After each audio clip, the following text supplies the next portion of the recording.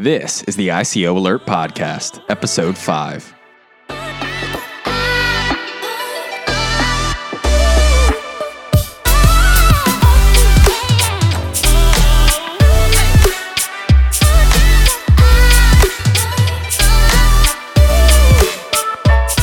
I'm your host, Robert Finch, founder of ICO Alert.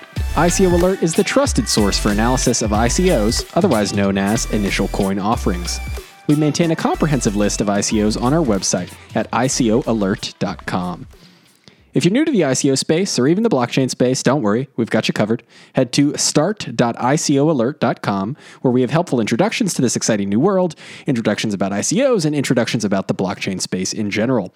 That's start, START.icoalert.com. My guest today is Peter Waterland, founder of the QRL, the Quantum Resistant Ledger. During the podcast, we'll talk about the QRL project, how quantum computers pose a risk to blockchains, and when quantum computers might be able to perform such an attack. Without further ado, let's get to it. Peter, thanks so much for joining me today. It's an absolute pleasure, Rob. I'm Awesome. very pleased to be on the show. Yeah, it's great Thanks. to have you. So QRL, of course, if you all don't know, QRL is sort of an under-the-radar project right now, but they launched an ICO, or rather a pre-sale, in May, and it actually hit their funding goal of $4 million by the end of May before their ICO even launched. So very interesting. A lot of people haven't heard of it. But before we dive into your ICO details, I do want to talk about that towards the end of the call. I'd love if you could just give a brief overview of QRL and what it is and the problems it solves for those that aren't aware. Yeah, thanks, Rob. So the QRL, as the name would suggest, is a quantum resistant ledger, and what we are is a blockchain startup, a public blockchain designed to resist the advances of a quantum computer. And I know you're aware of that threat to the ecosystem, but for your listeners who aren't, quantum computing is probably now for the first time ever becoming a real thing, a real entity. And all the signature schemes which protect pretty much all the existing blockchains out there, Bitcoin, Ethereum, every major chain really that exists, relies upon, for account security, that it relies upon ECDSA, elliptic curve cryptography. And a quantum computer that's suitably powerful can easily break that. And by break it, I mean they can reverse a public key to get a private key and spend funds that previously were completely secure against any form of computing attack. And so what our project is about building a very, very secure public blockchain where that's not a possibility. And so there's a few aspects to that in our project, and I guess the most important is that we use a post-quantum secure signature scheme called XMSS to protect all our accounts. And that's very different to the existing systems, because it's a hash-based signature scheme, which is stateful and is very, very different, very alien compared to sort of existing schemes for coins like Bitcoin and Ethereum. Yeah, could we take a second just to break it down? I know there are a lot of sort of terms flying around, like with XMSS and signature schemes and stateful. Could you kind of break down what that means for everybody? Absolutely. So I suppose everyone who uses cryptocurrency should know that their funds are held in an address, and that address is an address that only you should keep the private key for. And by convention, in order to spend funds, you need to have the private key to sign the transaction. And if you don't have the private key, you can't sign the transaction and you can't move funds. So cryptography basically backs all of cryptocurrency so far, and it's why it's so elegant and so beautiful a construction. And what Bitcoin started with, that idea of using public key cryptography to protect funds, and combining it with distributed ledger, the blockchain, was remarkable, absolutely remarkable advancement. But that earliest point, protecting your address with a private key which only you have control of, is at the moment is very secure. It's unbreakable with current technology, but in the coming years, there will exist a computing platform called the quantum computer, which is able to do the unthinkable and break that cryptography by being very clever. Wow. Say again? I was just saying, wow. So essentially, This would allow anybody, assuming they have access to a quantum computer, to essentially gain access to your funds that you stored in a private key, in an address that's secured by a private key on Bitcoin or Ethereum or these blockchains. Is that correct? So the way it works now, if you send funds to a cold storage address, if you haven't used that address, then there's no way anyone ever can get access to it. Even with a quantum computer, they can't get access to it. But as soon as you spend funds from that address, by spending the funds, the public key to that address goes with the transaction and is stored in the blockchain. And then from that moment on, that address is vulnerable. And so a really simple way to protect all of cryptocurrency, all the major chains will be to not allow people to spend more than once from each address. But obviously that's very cumbersome, and it doesn't really work particularly well with money. The idea that you've got to move all your money every single time you spend it is a challenge. And so because people are people, I think last time I checked, is about half of all Bitcoin addresses have been spent from before, so that their public keys have been exposed. So a clever person could wait until the technology advances and then go back and begin harvesting those addresses. And that's true for any Bitcoin or Ethereum address, which is vulnerable, which has been used. So this is a really real thing. Now, the big question is, when is this actually going to happen? And that's the question no one can really answer. We're certainly not there yet. And myself and John Paul, someone else from the team, one of the other core developers, we went to a conference in Germany last month, hosted by Blue Yard, a quantum fund, and looking really at the state of the art in the quantum computing world. And it was attended by all the major quantum computing startups. There's representatives from Google, IBM, every major QC company out there, and there's a lot of money behind this drive, because they're getting close now. Yeah, and how close do you think they are? I'm sure being able to listen to a lot of the panelists at that conference, titled A Quantum Leap, would probably give you a decent look at sort of the state of the industry. I mean, how close do you personally think we are? Are we a few years, a few months? What do you think? Oh, I think we're a few years away, for sure. But I mean, one thing is difficult. I mean, Google talk about quantum supremacy, this idea of building a commercial computer which can perform a certain task by the end of this year, in a commercial setting. So that's not far away, but there's certainly a few major engineering obstacles to overcome before they can build an error-corrected, universal quantum computer suitable, to break ECDSA. I mean, that's probably years away, being honest about it. But what we don't know is, what else is going on out there in the world, and there's other major interests who have a lot of funds which can be spent to pursue this goal. So I think if tech's taught us anything, it's that these advances tend to be fairly non-linear when they come, and if there's lots of people chasing the next big thing, then we don't really know what's around the corner. And so, yeah, the QRL is all about being ahead of the curve, really, and building something that people can put their money in and be absolutely sure that it will be secure for now and for. So just to touch on that piece about Google, are you saying that they'll have a commercial quantum computer by the end of the year? That's what they claim. So theoretically, when you say commercial, do you mean something that would be sold to consumers, or is it something else? Great question. You'd have to revert back to the exact presentation from Google, but they talk about a roadmap, and on their roadmap is this idea of Google of quantum supremacy. And I mean, they were saying openly at the conference that they have a computer capable of working to 49 qubits, which is commercial grade already. It's just not. These are prototypes. Yeah, could you explain for people what a qubit is? Because right now I know in the current state of computing, it's very different, where we have bits, things that are essentially a 1 or a 0, a yes or a no, and that's how data is stored using electrons. But I think the general public, and probably a lot of people listening to this podcast, have no idea what a qubit is or how a quantum computer functions. So if you could explain that, that'd be great.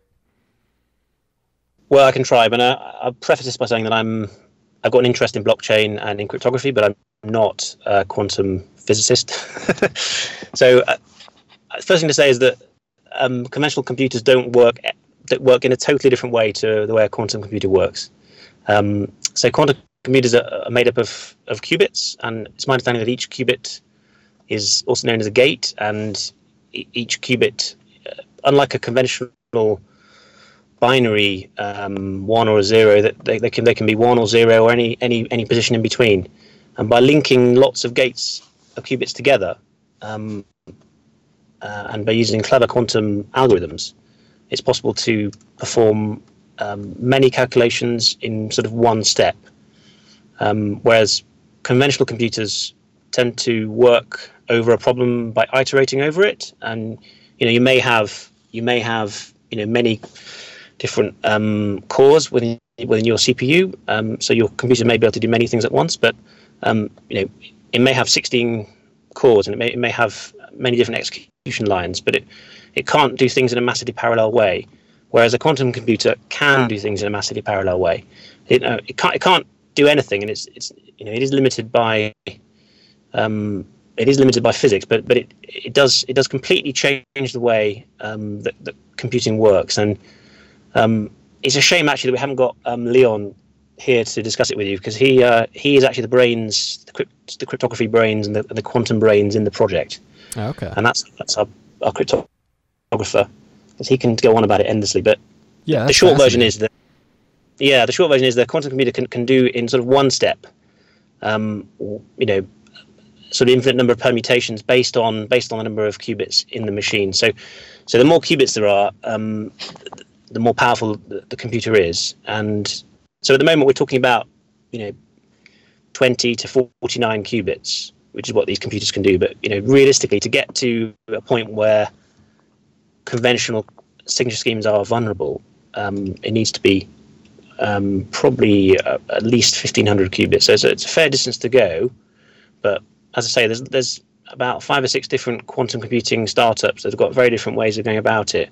So a breakthrough could come at any moment, and that's the exciting thing about it. It's fascinating. I mean, it seems that there are a lot of parallels between quantum computers now and how they're sort of maintained or stored, and computers, like traditional computers back in the day when they were sort of first being developed. And what I mean by that is, one of the interesting things about quantum computers is you have to store them at an incredibly low temperature. It's like negative 400 degrees Fahrenheit or something like that. And, back in the day when computers were these massive things and they're in these air-conditioned temperature control rooms, it seems like there's an interesting parallel there.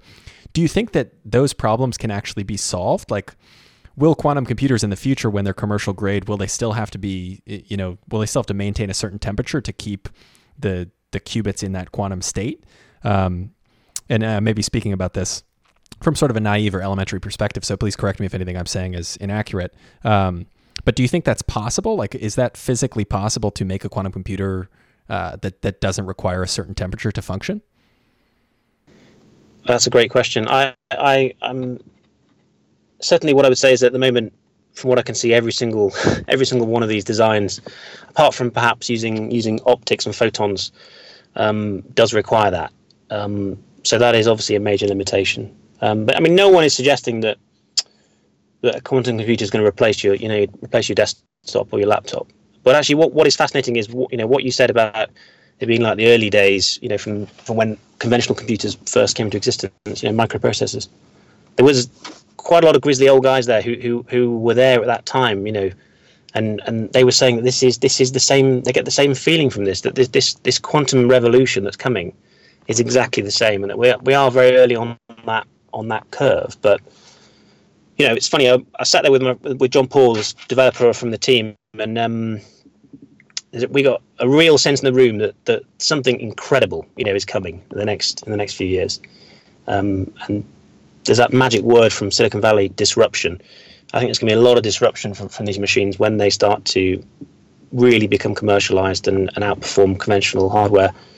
But I take your point. It's a non-trivial task, and it's taken 20 years to get to this point. So there are obviously massive engineering complexities around building these machines. Absolutely. And as you say, they need to be super cool at the moment. So it's not something that's going to be on wristwatch. Yeah, and I'm sure that people had the same thought about, the computers that we're using now. Like if you had told somebody 20 years ago that eventually they would have a computer that's orders of magnitude more powerful than the giant computer that took up an entire research center, that they would have that in their pocket and be able to communicate with anyone else on the other side of the planet at any time, I mean, they would tell you that you were insane. So perhaps we'll see something similar with quantum computing where somebody, like you're saying, has a breakthrough and sort of enables that technology to reach the masses. But it will certainly be fascinating to see.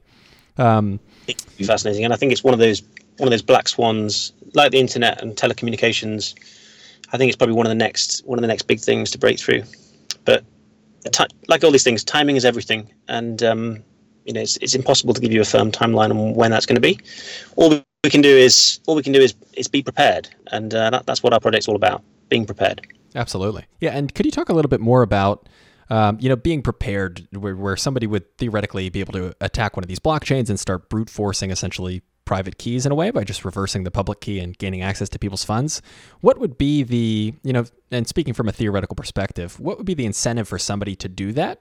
Because essentially, once they do that to one or two or three keys and they continue to steal people's funds and people find out about it, one would expect the price of that particular asset, whether it's Bitcoin or Ethereum, to totally go to zero because people realize that they can't securely store their funds anymore. So what would be the incentive for somebody to try to steal that money if them stealing it and sort of performing that act would render what they just stole worthless? I think there's numerous reasons why. I mean, that's a very wide question. I mean, the first thing to say is that cryptocurrency has a lot of enemies. I mean, it's just going through its latest expansion, but it is a threat to the legacy banking world. So there's a lot of entities around the world, I would suggest, who would like to see cryptocurrency fail. That's the first thing. So not everyone in the world is nice, and not everyone with access to state sort of level resources is a good player.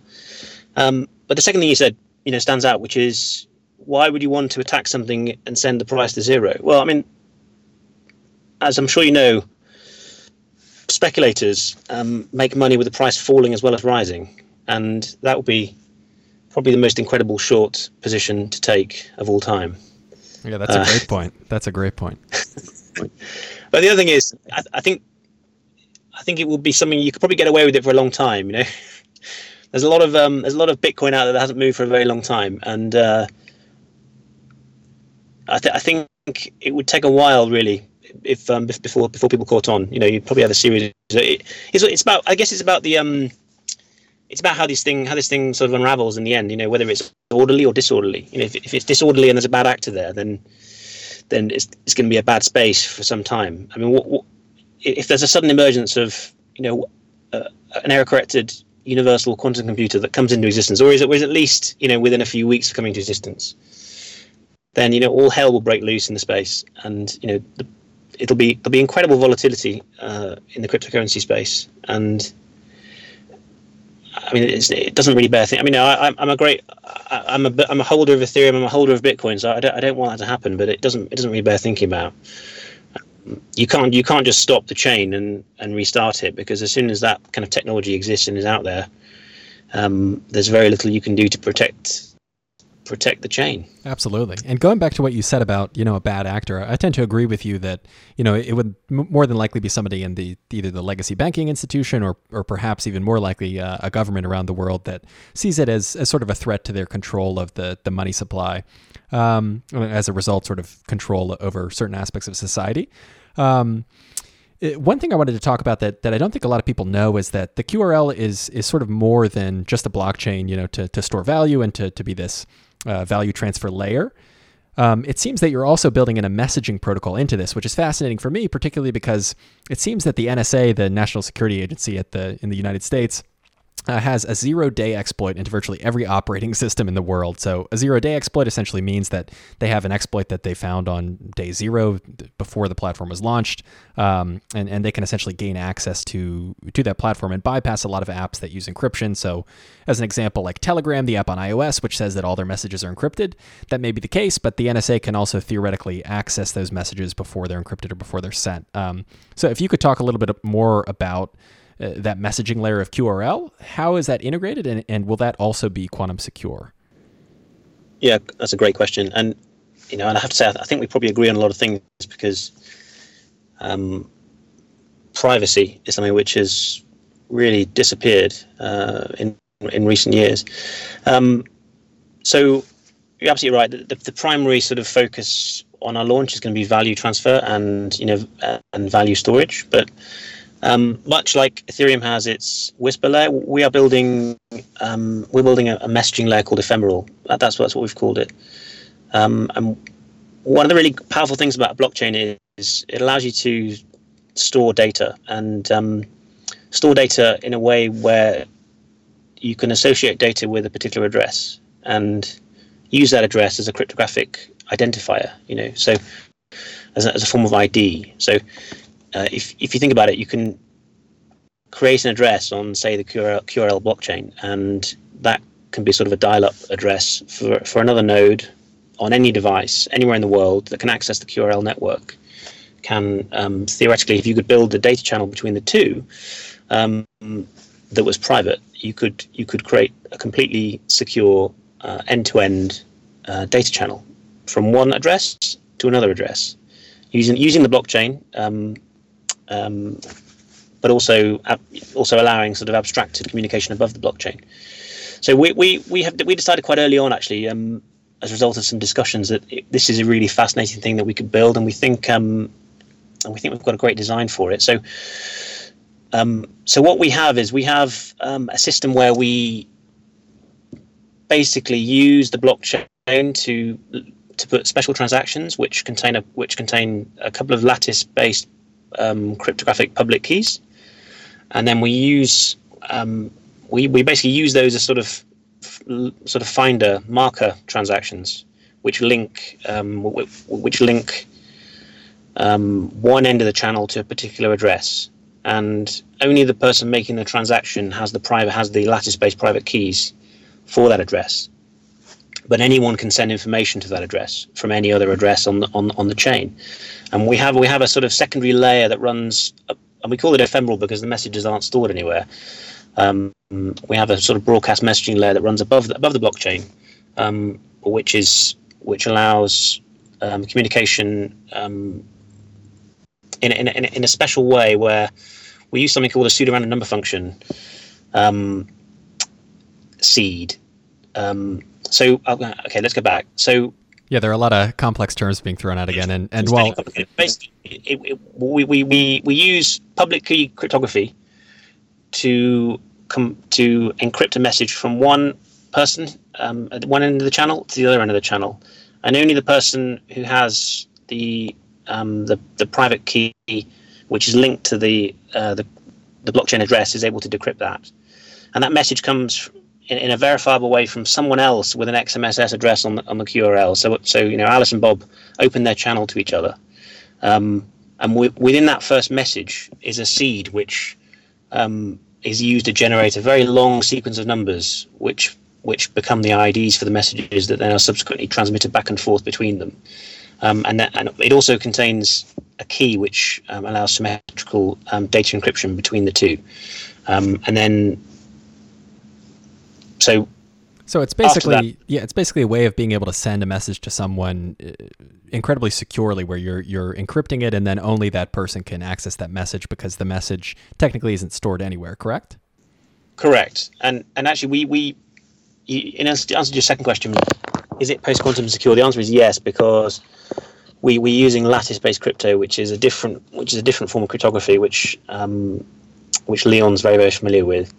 And we're using that as our encryption decryption system. Okay, so lattice-based is just kind of like a new form of, or rather not new, but a different form of math compared to elliptic curve cryptography. Exactly, okay. And it's probably not.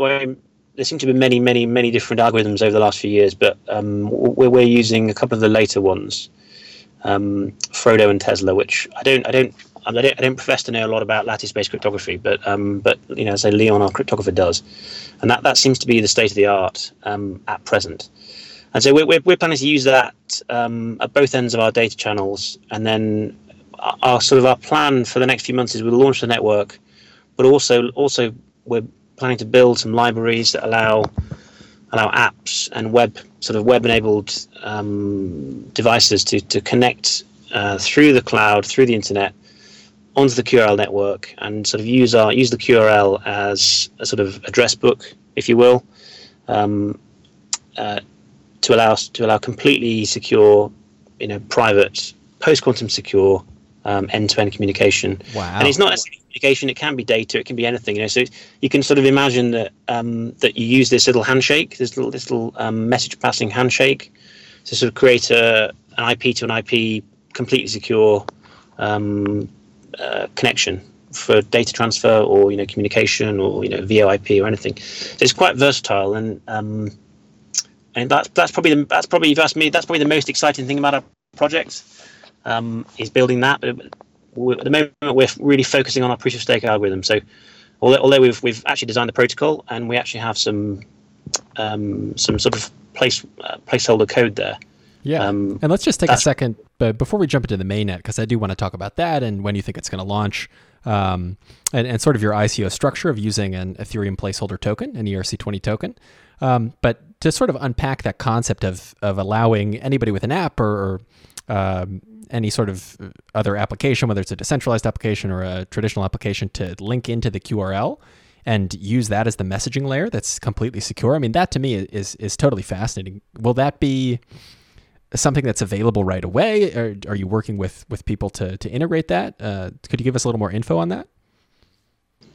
Yeah, so actually the nuts and bolts of it is actually fairly straightforward. I mean, and that, if you look at Ethereum, there's quite a lot of apps coming to existence which plan to use the Whisper layer on Ethereum. So I don't think what we're doing is particularly groundbreaking in terms of technical proficiency or difficulty, but what is groundbreaking is the idea that you combine a messaging layer and a blockchain layer together. I think that's the really powerful idea. And in our particular case, we're using post-quantum secure signature schemes based on a post-quantum secure blockchain. So I think if you really care about security, you can't get much more secure than that. So that I'm really excited about that. And the question is it going to be ready for when we launch? I think we'll have something ready, but I suspect when we first launch, it'll be probably confined to node sort of communication initially, using our implementation of the Node software. We've got a few, got quite a tight schedule to get round, and we have to be realistic about what we can achieve in the next 2 to 3 months. And I think we'll ship with something. But I think that'll be something that comes out a little bit more, certainly with expansion out to allow abstraction out to apps and web-enabled devices. I think that's going to be something that comes in the folling months. Okay. But certainly we have. It's funny you say, have you had any interest, or we have had interest from other people in the space, and I'm not going to say any names or disclose any companies, but we have had people approach us about it, because I think it is quite an exciting idea, and for certainly things like corporate, completely private end-to-end communication, is a powerful idea, and people have an interest in that. So I think that could be one of the more exciting aspects of our project in the next 6 to 9 months. Absolutely. So talking about timeline, then you mentioned 2 to 3 months as kind of your ship timeline. Is that really when you expect to launch the mainnet? It is at the moment. I mean, we've had the funny thing is that we've had a proof of concept node that's been working since probably about November last year. And that's gradually been sort of changed and upgraded, and it's obviously we've done our pre-sale. We've raised funds now to completely professionalize the development process, and so that code base is kind of what's on GitHub is kind of on ice now, and we are in the process of completely overhauling that code base and making it security grade and building up to be enterprise grade, really secure, high quality software, and that's a non-trivial task, but the short answer is it'll be ready when it's ready. But we're hoping certainly to have our testnet back up using our final proof of stake algorithm in the next 2 weeks. That's our current aim. And really, Rob, it depends on how much testing we have to do to be happy that it's working. I mean, one thing that's great about launching the ERC20 tokens is that we've gone from having just a handful of people on our Slack to having, I think, over 1,1400, I think, last time I checked. And that gives us a fantastic pool of alpha testers and people who are very keen and found the project very exciting. So I think we'll be able to really ramp up our testing process over the next 2 months. Yeah, that's great. Let's talk about that a little bit, the ERC20 token. So for those that aren't familiar, an ERC20 token is an Ethereum token, essentially. It's a token that you build on top of Ethereum as a network, and you pay Ether to essentially transfer that token to other people. So QRL is very interesting in that they used the ERC20 token as a placeholder token, which will be convertible to the actual Quanta token once their main network launches.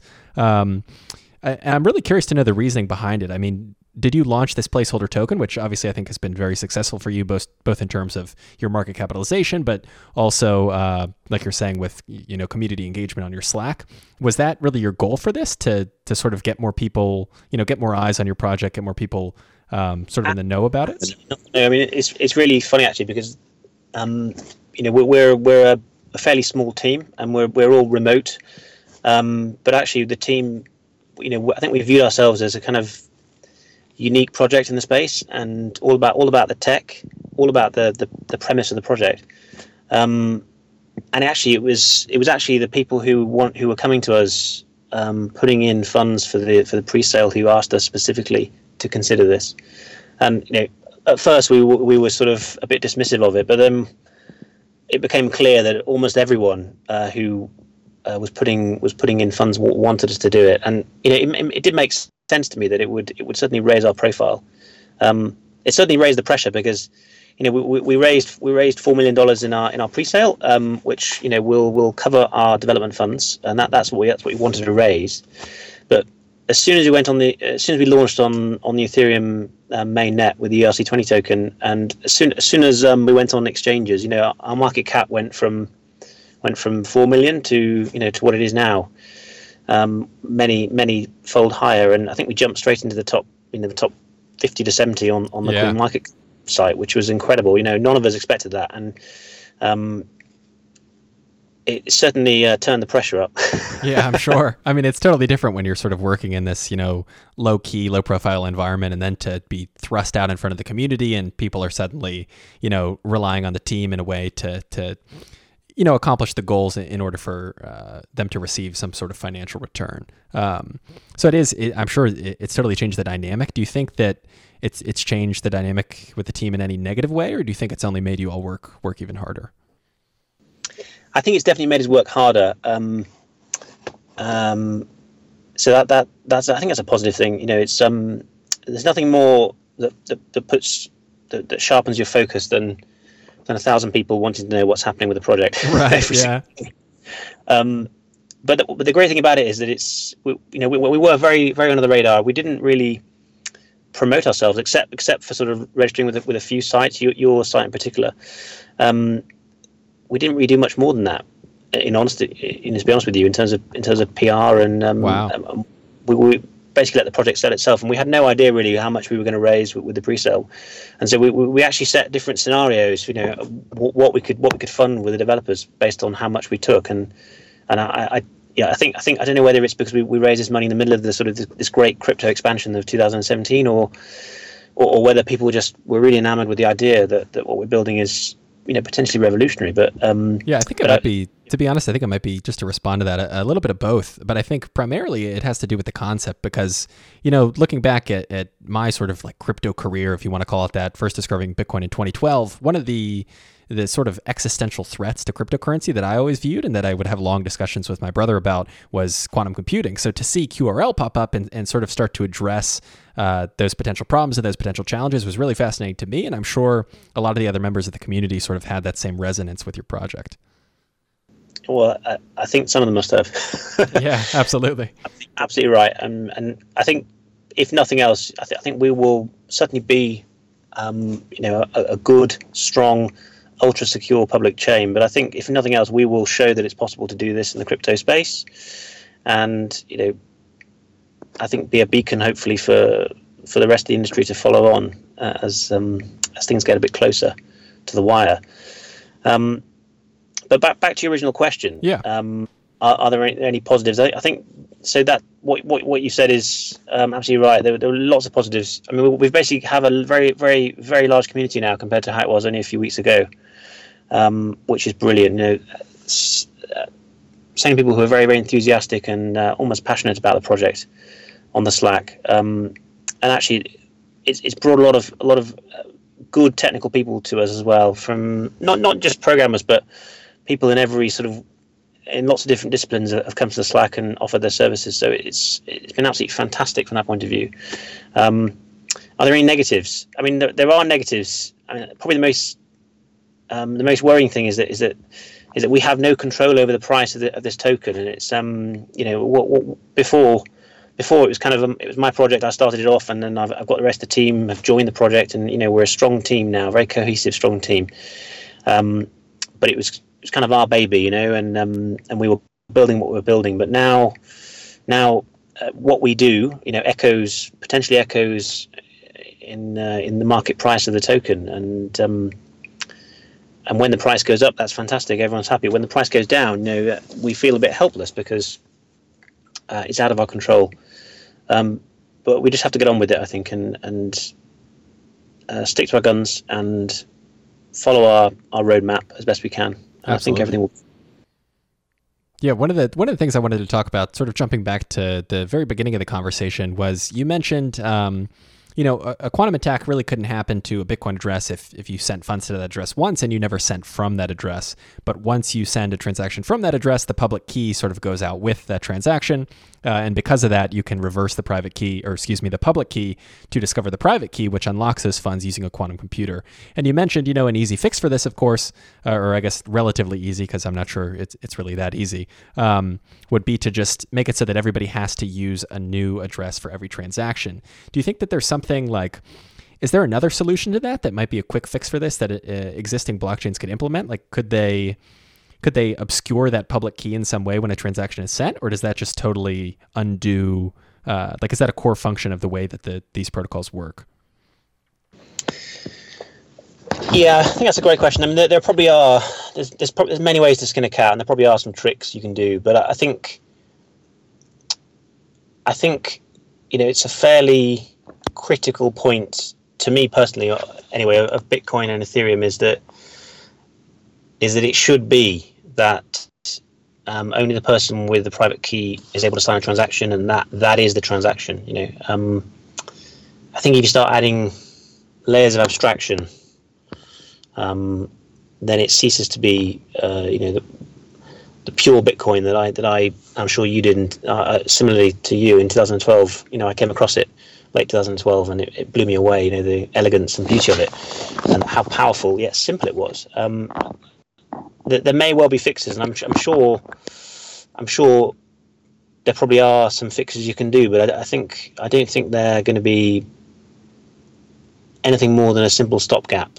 Interesting. To some put in. Yeah, because I think that's, you know, sort of gauging community interest around QRL, and also, you know, as I'm looking through forums on Reddit and different posts on the QRL Slack and things like that, it seems to me that the main question the community has is, you know, the QRL is great. It really sort of ahead of time, which I think is the way these things should be addressed. It addresses this huge issue of quantum resistance and, you know, the rise of quantum computers. But what most people are sort of curious about is, you know, how easy is it for an existing blockchain like Bitcoin or Ethereum to implement quantum resistance, and doesn't that then, in effect, sort of make QRL obsolete? Yeah, it's a great question, and it's one you know, we hear a lot, especially with Ethereum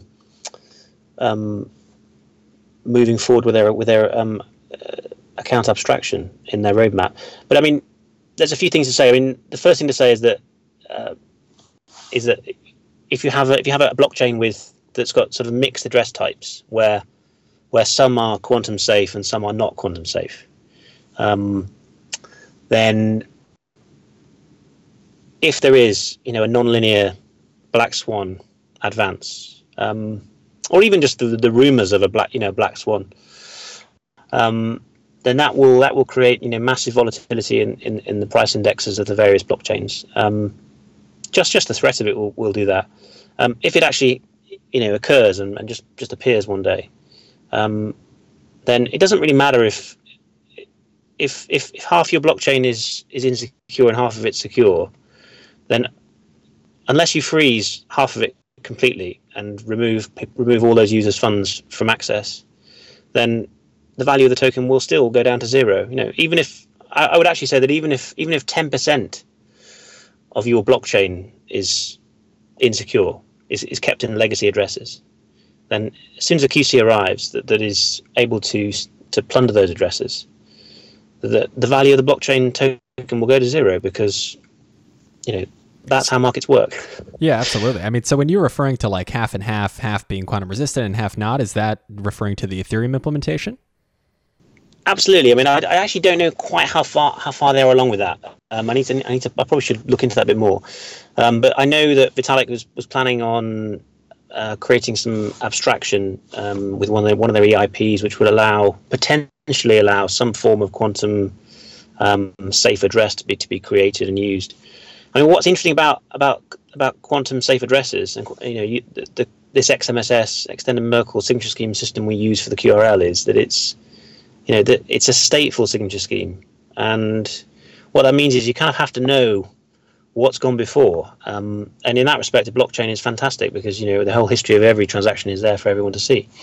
But you have to know which keys have been used already and which keys haven't been used. Otherwise, the signature scheme itself is insecure. I think that's probably a non-trivial thing to build into Ethereum and Bitcoin, especially if you want to think about things like pruning and and sharding and all these things for scaling.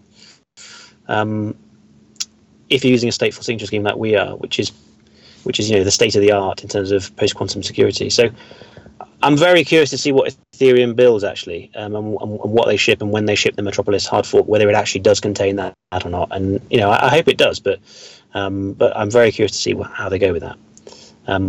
But to talk about this specifically, I mean, why why sort of build QRL and go through the trouble of building this entirely new blockchain if you think Ethereum and Bitcoin could sort of implement this relatively easily, or with a Metropolis hard fork or something like that? Like, why not take your talent and your team's talent and sort of apply that to existing blockchains? Why did you feel the need to build your own?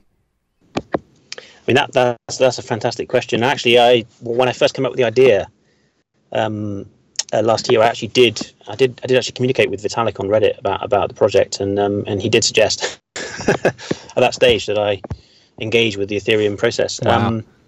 But what I would say to that is that I would allude back to our original my original point, which is that blockchain should be about security. I mean, Bitcoin, when it first came out, it's absolutely groundbreaking. It's this unbreakable, completely ungameable, elegant solution to cryptographic money. Incredible thing. Yet it has this enormous vulnerability there, waiting to erupt and dismantle it. Now, Ethereum may eventually create some form of quantum safe address, but people aren't going to use it because it's not going to be particularly easy to use it. I mean, I give a simple example from our wallet software. Creating one address using our system, using XMSS, creating one address with 5,000 signatures in it, takes about 55 megabytes up in wallet space. So, oh, wow. Exactly. So it's totally different way of looking at keys and addresses. My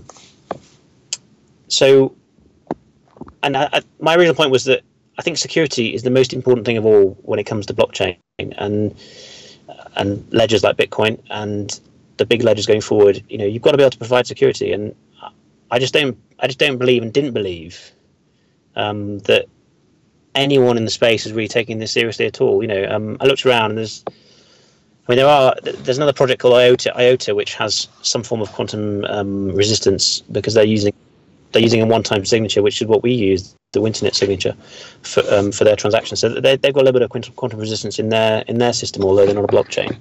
But all else in the space, not a single project was even looking at it 12 months ago. And John Paul and I were sat in this conference. We're the only startup there, only tech startup there, but pretty much all hardware and quantum firms there. And it became abundantly clear as we were sat there that we're on the cusp of a revolution here, and you just have to look at how long it's taken Bitcoin to not scale in the last 3 years to see what is it going to take for these monolithic giant chains who've got very how can I put it, frozen development programs. What's it going to take for them to actually move and move forward and make major changes that need to be made? I suppose Ethereum is, as in most things, it's trying to eat up the space, and it's made a move in that direction. But even Ethereum will only potentially offer the option of a quantum safe address. That doesn't mean that the chain is secure. In fact, it means it's no more secure than a chain that doesn't have any quantum safe addresses, really. And unless everyone is using them, the chain is secure. So that's why I wanted to build it, really, to try and build something that's completely secure. And I've been absolutely fascinated by the space. I'm sure you have. I don't know. You kind of get sucked into blockchain, and you get sucked into Bitcoin. Yeah. And I saw an opportunity to build something really unique and exciting, and I took it. Yeah, no, I think that's a great answer. I mean, going back to your point about, Bitcoin and sort of the politicized nature of it, I think, while it may be relatively easy from a technical standpoint to sort of, be quantum resistant to some degree, I think this whole contentious hard fork situation that's happening right now with the Bitcoin scaling issue, like, should we increase the block size? Should we not? How should we do it if we do?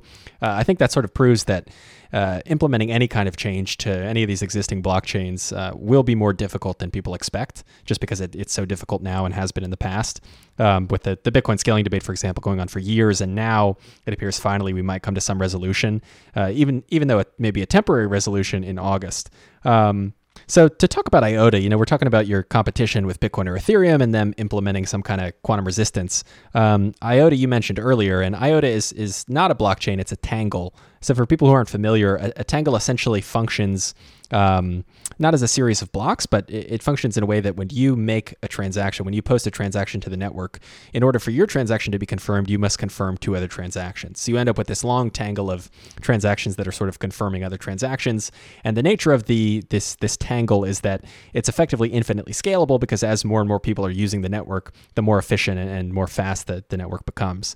But if you could talk a little bit about IOTA and how they're quantum resistant. I know there's been some sort of criticism in the community around it and whether or not they're quantum resistant, because there aren't a tremendous amount of details available about the quantum resistance. But if you could talk about that, I mean, do you think that they are quantum resistant?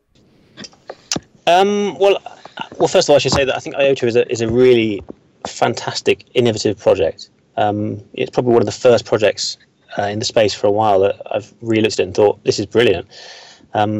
Really interesting. I mean, the white paper is a bit hard to get through, but it's a great project. And I think the team seem very professional, and I think they're building something great. What I would say is that they definitely are quantum resistant in the sense that their signature scheme for their addresses is based on precisely what we're using at the very lowest part of our signature scheme.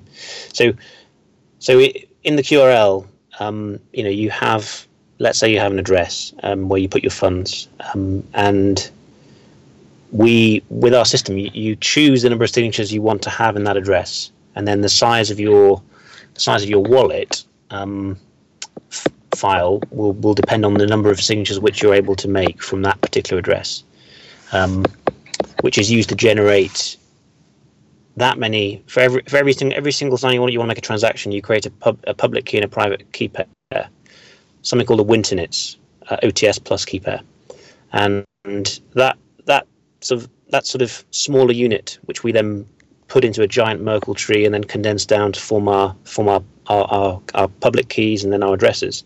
That smallest unit is what also powers IOTA, I believe.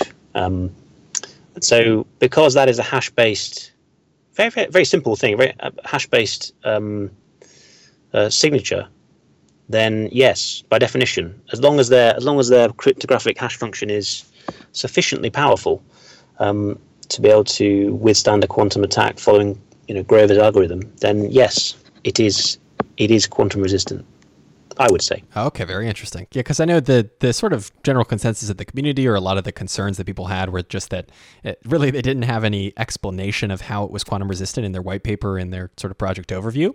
It just was this like little tacked on point at the end, like, oh, by the way, we're quantum resistant, which I think people sort of threw up, and rightfully so, threw up red flags. But it's always interesting to get somebody, who's more familiar with the space and to sort of validate that. And I think, IOTA has taken steps now to address it as well. But it's very interesting. Yeah, I mean, I think the most interesting thing about it is actually not the fact they're using this one-time signature, but actually the DAG, the Tangle. I mean, that it's I need to read more about it actually, because it's as I say, it's the first project which isn't a conventional blockchain to enter the space for some time, which has the potential to disrupt the space. So. It's pretty exciting, actually. Yeah, absolutely. It was pretty fascinating to me. When I heard Tangle, I assumed it was just some new buzzword for their blockchain. And then when I did a little more digging and realized, wow, this is a totally new way of sort of maintaining a distributed ledger, it's a pretty fascinating project. I mean, do you see any, and maybe there is no synergy here, do you see any potential collaboration between you and IOTA, or any synergy there? Well, I think it has to be. That's something we're going to look into. I mean, I'm open to collaboration with anyone in the space who's going to be beneficial. Where it's beneficial for both parties. I think there's an element in the crypto space of competition between different projects. But I think if the last few years have shown anything, it's that different chains come out which have different functions. So you got Monero, which offers privacy, and then Zcash comes along, which also offers privacy. They're both excellent solutions to that problem, and they both coexist very peacefully. So I think there can be more than one project in the space that offers similar attributes and protections. But yeah, I'd be very open to collaborate with them if we could find that in a mutually beneficial way. Yeah, fantastic. That's awesome. Yeah, I think that's a really good point too about sort of this competitive aspect. Like there's this whole war with some members of the community, if I could call it a war between Bitcoin and Ethereum, and the flippening, and Ethereum's going to overtake the market cap of Bitcoin, where I think sometimes there's a fundamental misunderstanding that potentially the two platforms could coexist and potentially even offer two totally different value adds, Bitcoin being more of a store of value and Ethereum being this sort of platform for accessing distributed computing power. So it's always good to hear, it seems that the creators in the space, you especially with that comment, always sort of like to work together with everybody else. And I think that's a great sentiment because sort of a rising tide rises all boats. So that's great to hear. But I think that's probably a good place to stop. If you have anything you'd like to add, that we didn't cover about QRL, and if you could also tell the audience where they can learn more about it, that'd be fantastic. Yeah, so probably the best place for people who want to get involved or to find out more about the project is to go to the QRL.org, and that's our webpage. It's got it's pretty Spartan, but it does give links to GitHub and to our white paper and to our Slack, where pretty much around the clock. There's the whole team's remote, so we've got people all around the world. There's usually someone awake to have a chat to you if you come on. So we'd love to chat to you about the project, and hopefully we can meet as many of you as possible. Awesome. That sounds great. So the QRL.org, everybody, if you're interested, go learn more about the quantum resistant ledger. Peter, thanks so much for joining me. It's been great chatting with you, and best of luck with the mainnet launch. Thank you very much, Rob. Thank you so much for listening to this podcast. I sincerely appreciate it. If you'd like to request someone to be on the podcast, tweet us at ICO Alert and let us know. We're trying to cover all the ICOs. That includes past ICOs, present ICOs, and ICOs that are, of course, happening in the future. Thank you again, and if you haven't already, please do subscribe to get updates when we publish a new episode. Also, don't forget to check out ICOalert.com for our in-depth analysis of upcoming ICOs, as well as our comprehensive list of every initial coin offering. I'm your host, Robert Finch, and I'll be back next week or sooner with a brand new episode.